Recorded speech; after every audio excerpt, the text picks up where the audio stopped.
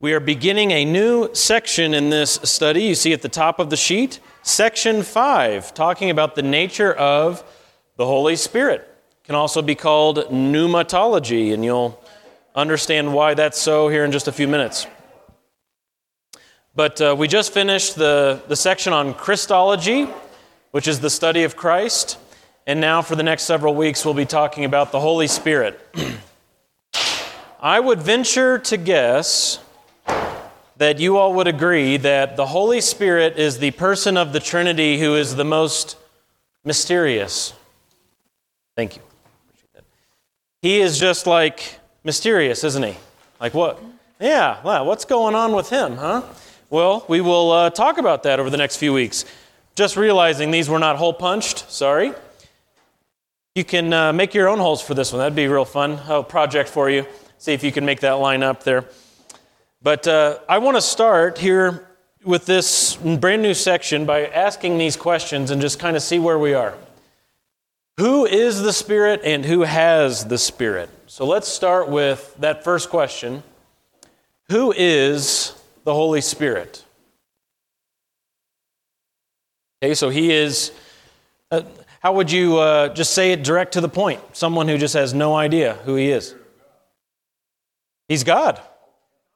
Okay, so you can just really cut to the chase there and say he's God, right? So that's good. Anything else we want to add to who the Holy Spirit is? Okay, so especially when we start talking about the Holy Spirit's ministry to the Christian, our conscience plays a big part in that. Okay, well, we'll get into that in the coming weeks. Who has the Spirit?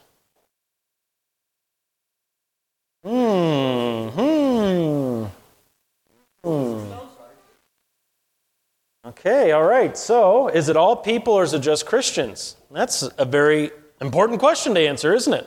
And we'll seek to do so from the Bible here in the coming weeks. Okay, good. Thanks for giving me some feedback. How would you describe the Holy Spirit? Okay, dwells within, friend. What else? Other words we can throw out there. Okay, yeah, that's good. He doesn't look like us, does he? Oh, yeah? Okay, Dean mentions assurance. What, you want to elaborate on that just a little bit? Very good. Yeah, there's an element for the Christian that the Holy Spirit is like a channel of God's hope. The Holy Spirit has been poured out into our hearts. That's Romans chapter 5. And the end of that, I don't know, it might be one sentence. It's 5 verses. But the end of that, it says, this is all leading to hope. God pours out His Spirit, and He's giving us hope through that. Okay? Good. Anything else to add at this juncture? How you would describe the Holy Spirit? Well, you've said all correct things so far, but I don't know what you're grasping for. Yes. And we'll actually see that in today's passage in the sermon.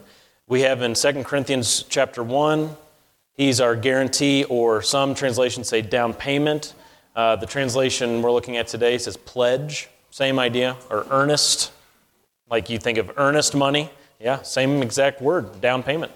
The Holy Spirit is our guarantee of what is to come, right? Okay. All right, well, let's get into this. I hope today to make it through the end of the section on the Holy Spirit's deity, and then next week we can just focus on Jesus' teachings about the Holy Spirit there in the book of John. So let's start with the basics here. The Greek word for spirit is pneuma, which can mean breath or wind. So if you've ever worked with pneumatics, it gets its name from this Greek word, which means wind, breath, or spirit. Okay, so it has to do with something that's invisible, right? Wind, breath, spirit, you can't see these things. There's an element of wind, okay, and you'll see that connected to the Holy Spirit in a couple places in the New Testament. But the Holy Spirit, the word for spirit is pneuma, all right? That's what that's about. And the Greek word for holy is hagios. which is also the root word for saints. It means to be set apart or to be sacred.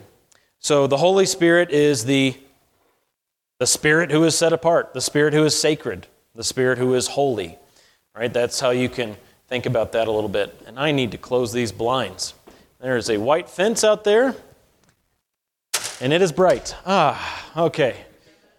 Very good. If my transition lenses worked inside, I would be okay. But all right. So they're your Greek words today. Those are the Greek words you're getting today: Spirit and holy. All right. The Holy Spirit of God is the person commonly referred to as the third person of the Trinity. Now, there's nothing wrong with using that language, first, second, third person of the Trinity, though the Bible doesn't give us that language. We just have to be aware of that. The Bible doesn't say the Father is the first person of the Trinity, the Son is the second person of the Trinity, and the Holy Spirit is the third person of the Trinity. And you just need to make sure that when you're using such terminology, you don't have any bad thinking when you say that. Because what that can mean is, well, God the Father is the first person, so he's always existed. And then he created Jesus, and Jesus became the second person, and then they created the Spirit, and he became the third person. No, because remember, there's this huge distinction between creator and creation. Creation came into existence in a point in time. Creation can never be God. Creation can never bridge the gap and become creator. So we believe that Father, Son, and Spirit, all three are creator. There is one God, and he is eternally revealed in these three persons: Father, Son, and Spirit. So just be careful when you use that language to make sure you're not saying something incorrect, all right? And there's no rank or order also in the Trinity. It's not the Father's the real God, and the Son he's God, but he's not the real God, and the Spirit, well, he's God too, but no one knows anything about him. Okay, don't start thinking that way, okay? Yeah, right, yes. Sidekick, sidecar God. Yeah, we don't want to do that, all right? And he is indeed a person. So this is your next blank there. He is indeed a person. So we must always refer to him as he. He is not a force. He is not a presence. He is not a ghost. He is not a dove. He is not a poltergeist or any other it-type being, okay? So now that I have taught you this, it is going to be my job in your life to make sure anytime you accidentally say it for the Holy Spirit, I say he. Okay? You'll say something on accident. You'll say, well, yeah, the Spirit, it was just convicting me the other day. And I'll say he. Okay? That's just going to be our relationship now, just so you know. Okay? That's another element to what we got going on here in our friendship. So any questions on this so far before we get into passages? Yes, Connie. So at his ascension, yes. Yeah, I would put it as at his ascension. Because what you have is Passover, where Jesus died on the Jewish calendar. He's our Passover lamb. He died at Passover. And he walked the earth for how long afterwards? 40 days, 40 nights. Then there's a 10-day gap between his ascension after 40 days and Pentecost. Penta, we have the Pentagon. It's 5 sides. Penta means something related to 5, okay? Pentecost is 50 days after Passover. So you have Jesus ascending to heaven, and then at Pentecost, the Holy Spirit comes. And Jesus taught, and we'll look at this next week, Jesus taught that the Father sends the Spirit and he sends the Spirit. The Father sends the Spirit in his name, and Jesus even uses the language, I will send you the Spirit. Okay? But it did happen after his ascension. Good. Other thoughts or questions? So he was active, but in a different way. You can read the Old Testament and see language referring to the Holy Spirit. Praise God for that, right? That they weren't just aimless. But what you see is his coming and his going. You see that in the probably most prominently in the life of Saul. King Saul, who was the precursor to David, the first king in Israel, he would have these experiences with the Holy Spirit, and the narrator tells us in Scripture, the Holy Spirit came upon him, like when David would play his harp, and then the Holy Spirit would leave. Okay, now that's interesting. And then you actually even have David himself, after he was found out in his sin with Bathsheba, he prayed in Psalm 51, Lord, do not take your Holy Spirit from me, which means it was an option. Okay? Then you get into the New Testament era, and what you have is the coming of the Holy Spirit at Pentecost, and now the language that's being used by the apostles is that we have permanently the Holy Spirit. Paul says, and we'll look at this in the coming weeks, but to give you a preview, Paul says in Ephesians 1:13 that we were sealed with the Holy Spirit. That's the language that's used. We were sealed. And in Ephesians 4:30, the same letter, so you got Ephesians 1:13 and then Ephesians 4:30, he actually gives us a time frame. He says, you were sealed with the Spirit until the day of redemption. So, until the day that we are redeemed, we can know for sure that we have the Holy Spirit. Redeemed meaning the redemption of our bodies. Okay, we have the ministry of the Holy Spirit with us. And it's not like in the resurrection, then the Holy Spirit ceases to exist. That's not the case. But, of course, his ministry toward us would change in that we would be in a sinless environment at that point. Okay? Yeah, you bet. Other thoughts or questions? I really thought someone was going to say, well, wait a second, isn't he called the Holy Ghost? None of you were thinking that? I was ready for that one. Yeah, if you read the King James Bible, and over again, the Holy Spirit is referred to as the Holy Ghost. Well, what's up with that? Basically, this very quick, short answer is, in older forms of English, ghost meant spirit, the same way that we say spirit today. What has happened to that word ghost is Casper the Friendly One came along, right? We've had a fascination with poltergeists, those types of ghosts, that's really ramped up in our culture probably over the last couple hundred years. You got to remember the King James Bible now is over 400 years old. That's an old English Bible, all right? And so when we say ghost, we're not talking about someone who has died and is now like his spirit is with us as a ghost. Okay, that's not what happens, and that's not what the Holy Spirit is. Okay, the Holy Spirit is not a ghost in that sense. He is a distinct person who has existed from the time of eternity past into the time of eternity future. Very good. So as I was explaining to Connie, that's when the Holy Spirit came upon the church for the first time in a permanent sense. So actually you have this very interesting situation at the end of John's Gospel. In John 20 or 21, I think it's 20, you have Jesus post-resurrection breathing on the disciples and saying, receive the Holy Spirit. Now that's weird. All right, that's just really weird. But apparently it wasn't permanent, because what happens 50 days later, they are there gathered in the upper room praying together in Acts chapter 1 and Acts chapter 2. They're praying. They've appointed Matthias to replace Judas. They are all gathered together, and then they have they hear the noise of like a violent rushing wind, it says. It's the noise they hear. And then tongues as of fire appeared over each one, and they all began to speak with other tongues, and then they make the connection, and tongues means languages, by the way. They spoke in real languages. Then they make the connection, oh yeah, Jesus said, John the Baptist baptized with water, but you will be baptized with the Holy Spirit not many days from now. And so that is the baptism with the Spirit experience. And then it happens with Gentiles in Acts chapter 10. What is...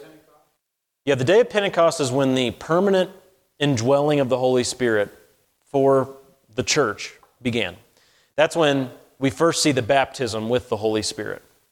So, of course, they had experience with the Holy Spirit before, but not in the sense of He comes upon them to permanently indwell them and guide them. It was called the day of Pentecost. Yeah, it was a Jewish holiday. Yep. And we still call it Pentecost. We said, Acts chapter 2, it was Pentecost, and that's when the Holy Spirit first arrived. He? When did what begin? When did the day of Pentecost begin? On the Jewish calendar? Way back when. Yeah, well, I don't know the exact date, but it's during the time of Moses. So you're talking, 1,400 years before Christ. Okay, gotcha. Just the holiday on the Jewish calendar, yeah, that was during the time of Moses. Yep. Okay. Gave you more than you wanted. Better than not enough. All right, this is a quote from Wayne Grudem. From the very beginning of creation, we have an indication that the Holy Spirit's work is to complete and sustain what God the Father has planned and what God the Son has begun. For in Genesis 1:2, the Spirit of God was moving over the face of the waters. And at Pentecost, with the beginning of the new creation in Christ, it is the Holy Spirit who comes to grant power to the church. And there are some references there, but yeah, we all know the first verse of the Bible. In the beginning, God created the heavens and the earth. And the very next verse mentions the Holy Spirit. Isn't that fascinating? Before you see the Father talked about by title, Father, before you see the Son talked about by title as the Son, you see the Spirit talked about by His title, and the Spirit of God was hovering over the waters. Pretty cool. Joe. Oh, okay. I don't know if I'll have the answer, but go ahead.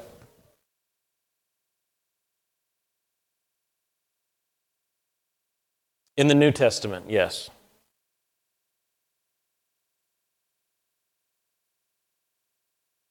Right. The Jews who did believe in Acts chapter 2, whatever year AD that was, when that happened, 50 days after the resurrection of Christ, 10 days after the ascension of Christ, you had believing Jews. If you remember, Peter preached that day and some 3,000 believed. And all of them who were believing Jews at that time were then filled with the Holy Spirit. Yeah, they do. Pentecost to them is what it was to Moses. It was a festival on the Jewish calendar that was actually a time of sacrifice, a time of offerings with the harvest and all of that. And so for them, it's the Old Testament holiday. Christians don't actually celebrate Pentecost. I mean, we can mark it out when it is on the calendar, but we're not having a celebration like we do on Resurrection Day, right? Because technically, every day is Pentecost for us. Every day is Easter for us. Every day is Christmas for us. Every day is Pentecost for us, too. Lizzie, were you raising your hand? Or was Sarah? Okay, all right. Okay, very good. Let's talk about the Holy Spirit's deity, and we'll all turn to Matthew chapter 12 together. Let's start looking at specific texts and seeing what we can learn. Matthew 12, 31 and 32.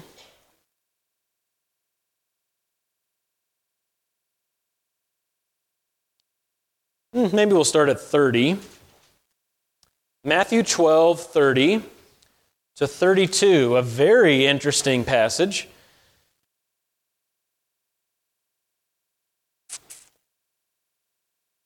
Would someone read that for us? Matthew 12, 30 to 32. Who would like to read? Who's got it? Go ahead, Stan.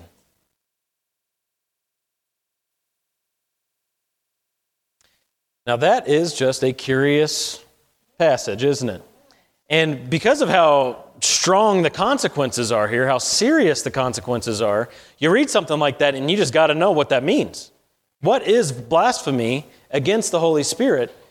Because the consequences are, you will not be forgiven of that sin. And if you're not forgiven of that sin, there is no heaven for you. Hey, now this is pretty serious stuff. Now, I'm about to give you a very unsatisfying answer. Because what you want to do, if you're very curious about this, in the other Sunday school class, Gospel of Mark, Tyler did a lesson on this about 4 weeks ago. And you can go on where all of our audio is, and you can find the one titled Blasphemy Against the Holy Spirit or Blasphemy of the Holy Spirit. And you can access that, and he did a whole class on it. Give you all the options, because, of course, commentators all disagree, it seems, and you get a whole bunch of different options. There are some that are crazy, and you come down to 2 or 3 realistic options, and you kind of got to pick one. Now, I'll go ahead and just tell you kind of where I lean. The direction I lean on this is during that time of Jesus' earthly ministry, those who were attributing his works to Satan as he was doing that, that was blasphemy of the Holy Spirit. So he was performing those works before them. He was displaying the kingdom of heaven. If you remember how Jesus said, repent, the kingdom of heaven is at hand. I have shown you the kingdom. Those who were saying that essentially God's kingdom was of Satan, then they were blaspheming the Holy Spirit. Because the Holy Spirit came upon Jesus at his baptism, didn't he? And in Isaiah 61, it's prophesied of the Messiah, your Holy Spirit has anointed me to preach. And so for those who were seeing Jesus' ministry and saying, well, this was the work of Satan, that was blasphemy of the Spirit. So I think it was limited to that time when people were watching the works right before their very eyes. There are some people, of course, who will say, well, this means denying the gospel itself. That's one thing you could say, that this means just rejecting God until the day you die. And of course, that won't be forgiven because you're dying in your sins. But I'm trying to think of another one, but those are the two main ones that I'm familiar with. So there are, of course, some of the wacky ones who say, if you repeat this phrase, this mysterious phrase that's written out, whether you're saying the Spirit is a devil or whatever, but if you chant this phrase 3 times, then you're locked into going to hell. People can get those ideas in their mind. I don't think that's the angle Jesus was coming from at all. I don't think Jesus was saying, avoid this hocus pocus and you'll be saved. I don't think that's it. So you got to wrestle with that a little bit. Yeah, Rex. Yeah.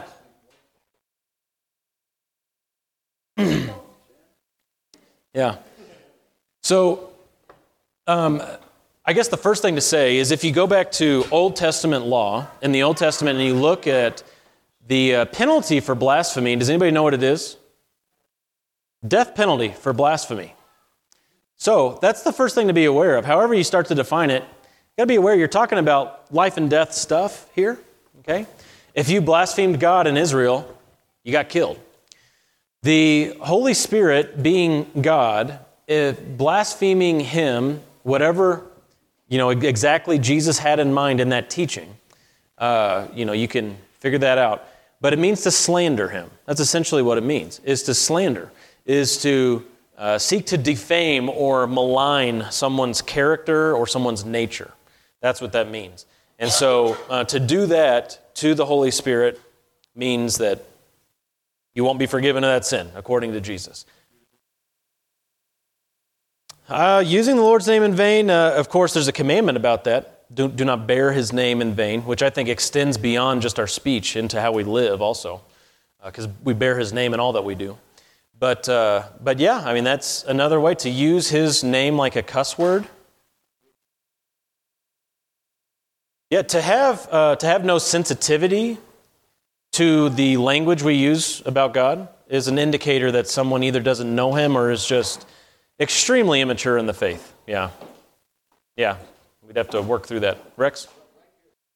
Yeah. Well, that's why we got to figure out exactly what Jesus meant.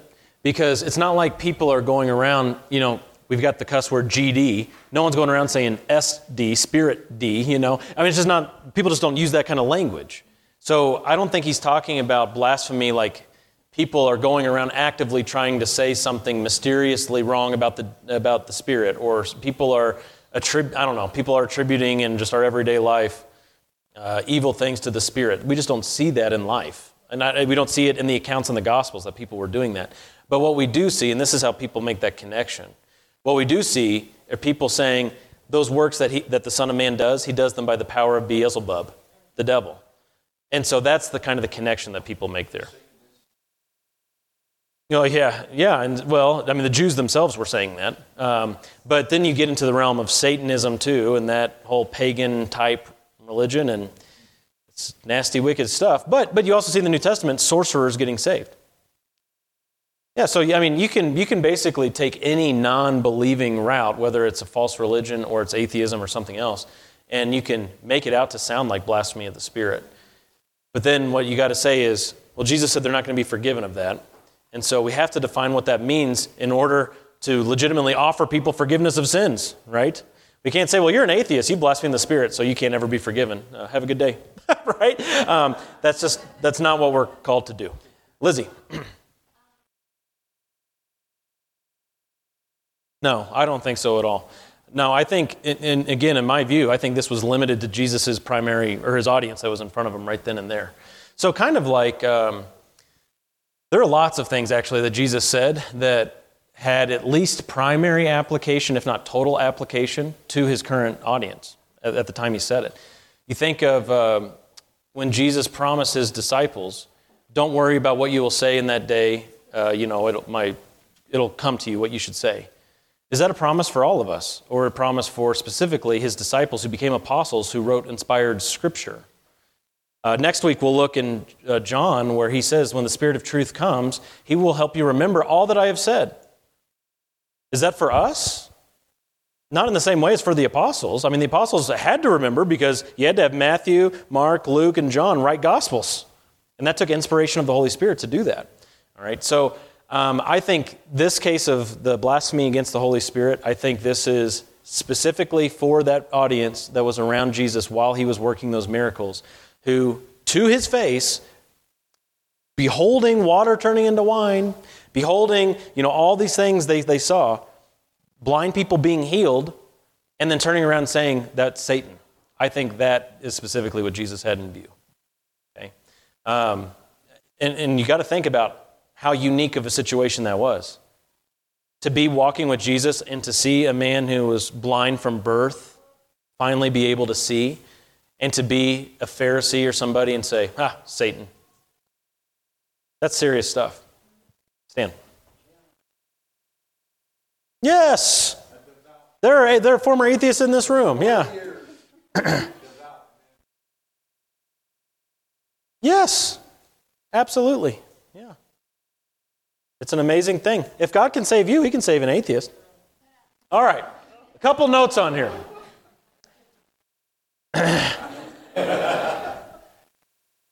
There are many possibilities when it comes to interpreting this. We've already gone through that. What is most notable for the purposes of this class, blasphemy is only a sin when it is committed against God.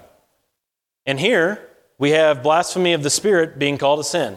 The Spirit is God. Okay? We're establishing, again, in this point in the class, we've got a lot more to talk about with the Holy Spirit. But at this point, we're establishing his deity. It's a sin to blaspheme the Holy Spirit. Okay? And an unforgivable sin. He's God. Let's go to Acts now. Acts chapter 5, verses 1 through 5. Yes. They were saying the power that he had was Satan's power. Whereas the reality, of course, the power that he had was the very power of God. Which, I'm not saying, we're going to do the same things as Jesus, obviously. But, Christian, you too have the power of God. Pretty amazing. The same Spirit who raised Jesus from the dead gives life to your mortal bodies, Romans chapter 8. It's pretty startling stuff. Yeah, Joe? So there's no real end to that kind of conversation, okay? Because here's the thing, is saying, gosh, blasphemy. Saying, golly, blasphemy. Yeah, I mean, how far down the line you can go. What really is important is the heart. Obviously, a phrase that's so close to Jesus Christ as cheese and rice, okay, that's obviously indicating something, but language does change and evolve over time and everything else. So I don't think we should go around declaring whether someone is sinning with that kind of language. What we all need to do is check our own hearts on that and make sure that, well, I didn't say the word, even though I meant it in my heart and I'm super angry and bitter and I'm sinning in my heart. I didn't say the word, so I'm okay. That's what happens a lot of times, and we need to not do that. Okay.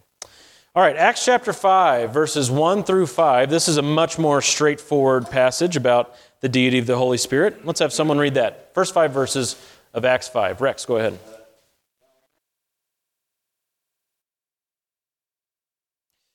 I imagine it did. Yeah, that would be a wake-up call. So, pretty straightforward. You got this couple. They're coming in. They've conspired together to lie, to keep back some of the price of the land that they sold. Now, the lie wasn't that they kept back part of it, or the sin wasn't that they kept back part of it. The sin was that they said that they were giving all of it. They said, we're going to give all the proceeds of the sale to the church. I'm sure there have been lots of people in the 2,000 years of church history who have said such a thing. This maybe was the first. And Ananias keeps back part of it and presents it. And, maybe the apostles are sitting there wondering, well, you only got $3,500 for that, really? Okay, well, interesting. Well, all right, whatever. Yeah, right. And so they told a lie. And what Peter says in verse 3 is that they lied to the Holy Spirit. Satan had filled their hearts, and they lied to the Holy Spirit. And according to verse 4, who did they lie to? God. They lied to the Holy Spirit, which is lying to God. Okay? Peter equates the Spirit with God himself by stating Ananias lied to the Holy Spirit, thus he lied to God. If the Spirit isn't God, Ananias' death would be confusing. Because you don't just drop dead when you tell a lie to someone else, right? Yeah, you've told lies before. Whether they're white or black or somewhere in between, you've told them. And here you are. Yet they lied to the Holy Spirit. And because of that, they lied to God and they dropped dead. Immediate discipline.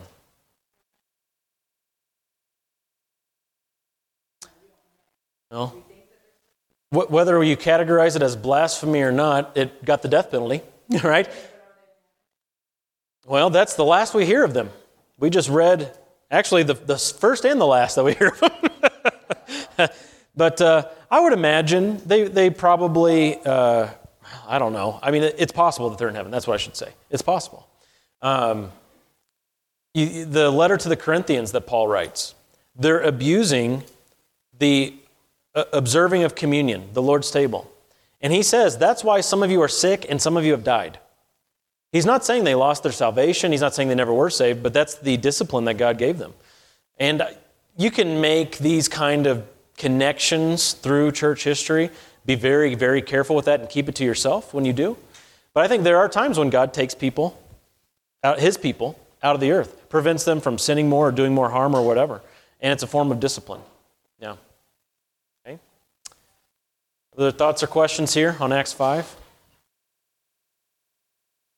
Okay. All right. In these two verses, I already mentioned Genesis 1:2, but along with Genesis 1:2, Job 33:4, we see that the Holy Spirit is creator. Let's all go to Job together. We don't get to turn to Job in this class super often. Job 33. And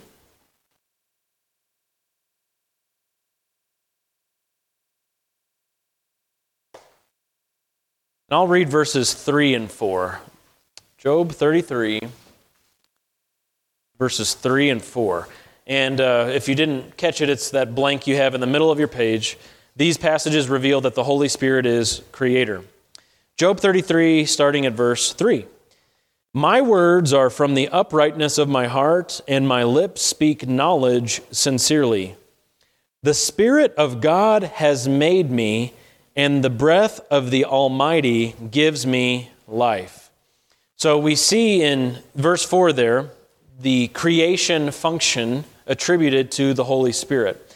The Spirit of God has made me, and he's not saying, he's brought me to where I am today, or he's made me the man that I am through character development or anything like that. Because in that same verse, he's talking about the breath that comes from God.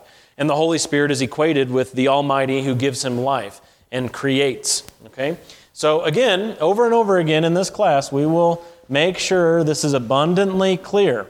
You have an infinite chasm that exists between creator and creation. And it will never be crossed as far as a creature being promoted to the status of creator. Won't happen. Can't happen. Because to be creator, you have to be eternal. And our opportunity to be eternal, to be infinite, has come and gone. Because to be eternal, you have to have no beginning. Now, we have eternal life, everlasting life. If you're a Christian, you can look forward to eternity future. But your opportunity to be truly eternal, both forwards and backwards, into eternity past, the horse has left the barn. Over. Opportunity over. And then add to it the fact that you're a sinner in need of redemption, and you're never going to cross this chasm. Can't happen. Okay? So you have to recognize that as a fundamental element of your worldview. If you're building out a worldview, the circle of your worldview with all these thoughts in it, at the very center, highlighted, bright, all caps, a distinction between eternal creator and creation. That's got to be at the very heart of the way you see the world, especially when you're talking to Mormons, right? You think this will come up when you're talking to Mormons who believe in an infinite line of gods? This is critical. So you got to present to them how the Bible talks about this, okay? And the Holy Spirit is creator. That means he's not in this category with us, but he has eternally existed up here in this category. He is the creator of all things, worthy of all honor, praise, glory, worship for all eternity. He is God. Thoughts on that or questions? Making sense? Okay. All right. Well, let's look at least the first few of these, talking about the Holy Spirit's deity. First, we will see that he is eternal. So I was just making that claim that he is eternal. Well, there's also a Bible verse for that. Let's go there. Hebrews chapter 9, one of the most confusing sentences in the way that it's structured in all of the Bible. Hebrews 9, 13 and 14. It's one sentence, it's very long, and you have to read it 6 times to start grasping a portion of it. Hebrews chapter 9, toward the back of your Bible, and we'll read both 13 and 14. And again, this is one of those situations where there are 16 things for you to see and point out and ask questions about, but we have one main point, and that's to see the function and nature of the Holy Spirit in this passage. So who would read nice and slowly Hebrews 9, 13 and 14? Who can read that for us? Dean, go ahead.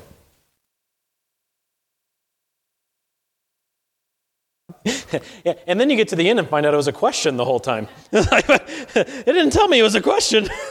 Isn't that just an amazing sentence?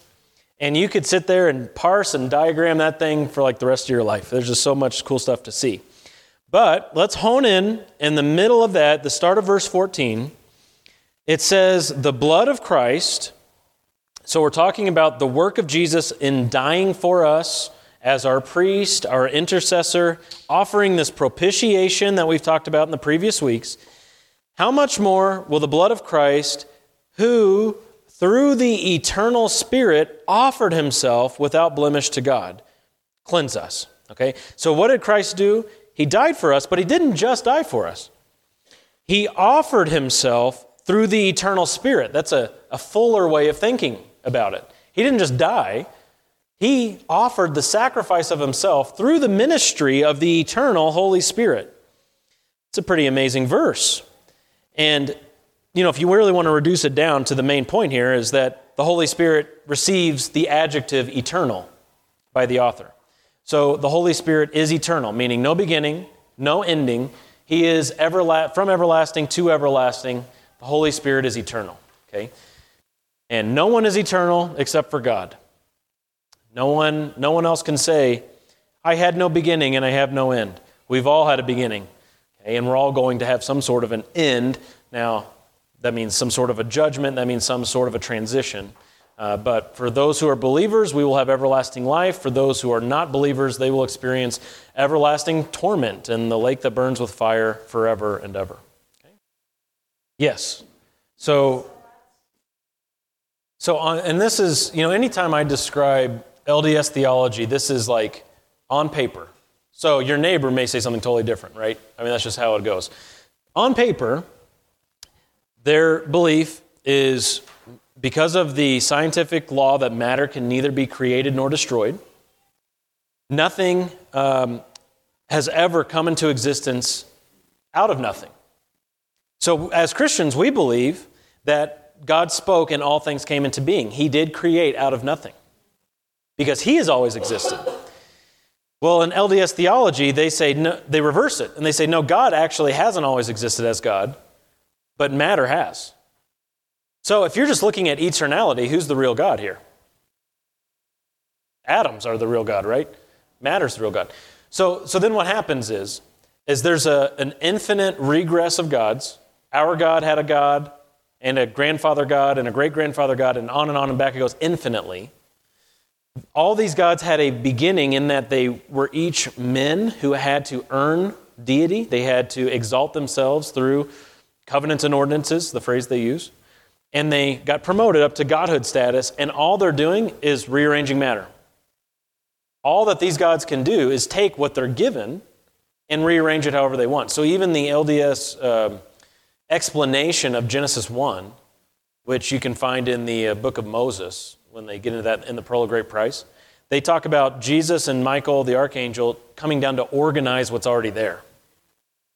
So in a very big difference from what we would say, which is you've got eternal creator and finite creation. You know what, I should say finite there, just to make sure the point is clear. Finite creation.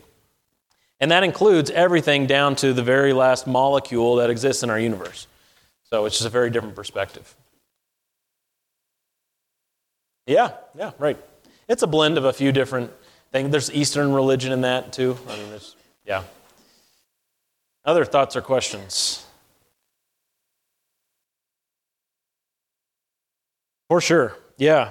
There are a couple other passages to add to that for those of you who are interested in this. You've got Revelation 4:11, which is an awesome verse about this. And then also Romans 4, I can't remember if it's 10 or 11.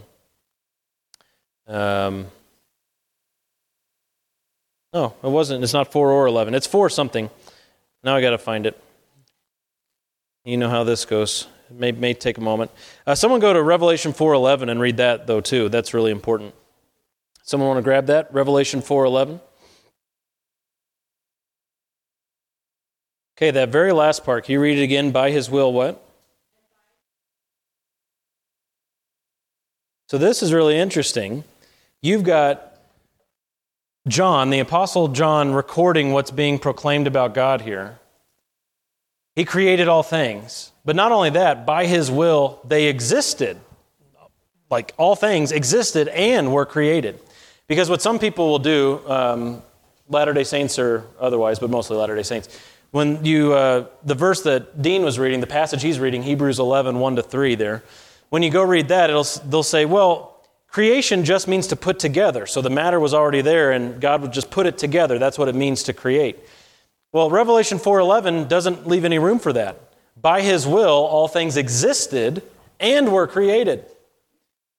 So now you got 2 different words used, and one of them means just to exist. It means to be. All things. It could be translated, by his will, all things are, and they were created. Okay? So, anyway, that's a good one. Now, I got to find this. Oh, that sounds right. Yeah, by his will, it's by his, yes. Entirely by his will alone. That's it, yep. Not 4:16, I don't think. Maybe, 4:17. Yeah, 4:17. So I'll put 16 and 17 together. Okay, I feel better now. It's like when you have a sneeze. You got to sneeze, you can't just hold it in whenever you can't find a verse. So, yes, in Romans 4:17, it says that God gives life to the dead and calls into being that which does not exist. That's pretty cool. He calls into being that which does not exist. Okay. I feel better now. Okay, the Holy Spirit is glorious. I think this is where we'll finish today. 1 Peter 4:14. Let's look at this passage here. We'll finish here today to see the glory of the Holy Spirit. How glorious are you? What do you think? How glorious are you?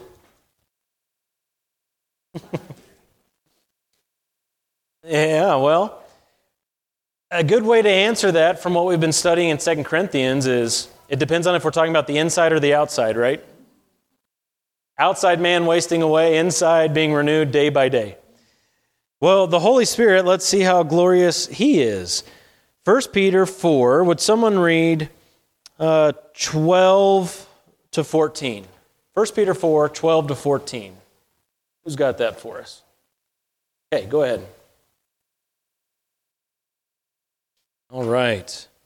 The first part of verse 14 is hard to swallow, isn't it? If you are reviled for the name of Christ, you are blessed. Wow. You think, how could that be? That's because our honor comes from God, not from man, right? This is the same guy, Peter, who was imprisoned and beaten all through the book of Acts for preaching in the name of Jesus. And in Acts 5:41, it says that he rejoiced that he was counted worthy to suffer for the name of Jesus. Pretty good perspective. Well, you are blessed if you're reviled for the name of Christ, because the Spirit of glory and of God rests on you. Okay, so a sweeping statement that's being used here, not trying to say there are two Holy Spirits, the Holy Spirit of glory and the Holy Spirit of God.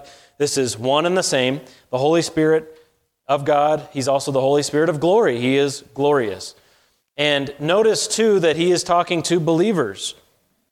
Those who are suffering for the name of Christ, so His disciples, Jesus' followers, those who have believed in the gospel, they are the ones who have the opportunity to be blessed by the Spirit because He rests on them. Okay. Again, in the coming weeks, we're going to see a lot more in the Bible about the Holy Spirit, but we're starting to see a couple of elements here where you have believers in Jesus having the assurance that God Himself, God the Spirit, is with them.